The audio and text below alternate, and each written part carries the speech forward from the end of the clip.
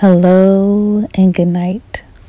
Welcome to Mama J Love's Bible Bedtime Series. Thanks so much for tuning in. Tonight we are going to go ahead and get cozy with the Lord. So if you want to grab your Bible, crack it open and join me, now is your chance. The scripture for today is Romans 8:1 through 17. Therefore, there is now no condemnation for those who are in Christ Jesus, because through Christ Jesus, the law of the Spirit who gives life has set you free from the law of sin and death. For what the law was powerless to do because it was weakened by the flesh, God did by sending his only Son in the likeness of sinful flesh to be a sin offering, and so he condemned sin in the flesh, in order that the righteous requirement of the law might be fully met in us who do not live according to the flesh, but according to the Spirit.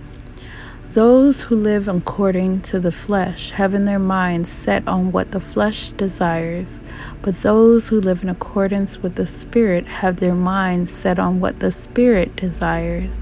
The mind governed by the flesh is death, but the mind governed by the Spirit is life and peace. The mind governed by the flesh is hostile to God. It does not submit to God's law, nor can it do so. Those who are in the realm of the flesh cannot please God.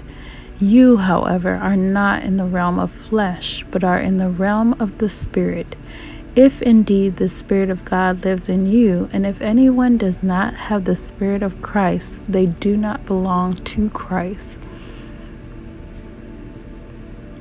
But if Christ is in you, then even though your body is subject to death because of sin, the Spirit gives life because of the righteousness.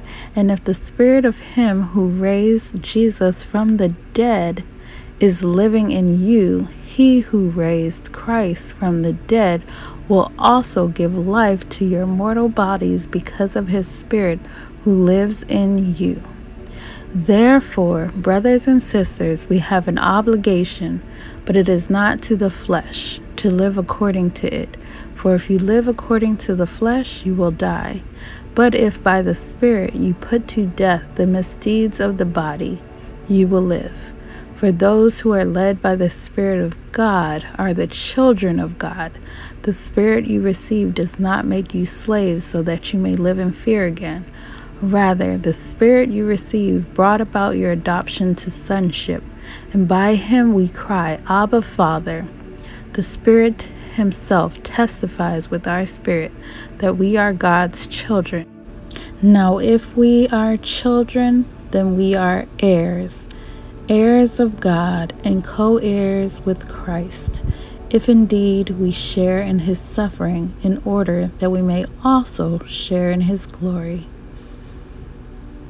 Thank you for reading with me. Our prayer for the day is going to be the Lord's Prayer. So, Our Father, who art in heaven, hallowed will be thy name. Thy kingdom come, thy will be done, on earth as it is in heaven. Give us this day our daily bread, and forgive us our trespasses as we forgive those who trespass against us. Lead us not into temptation, but deliver us from evil. For thine is the kingdom, the power, and the glory forever and ever. Amen. Again, with this story, not telling anyone what to do, but just reflecting that we can see it out in the world. Certain actions beget other actions, and so forth and so on.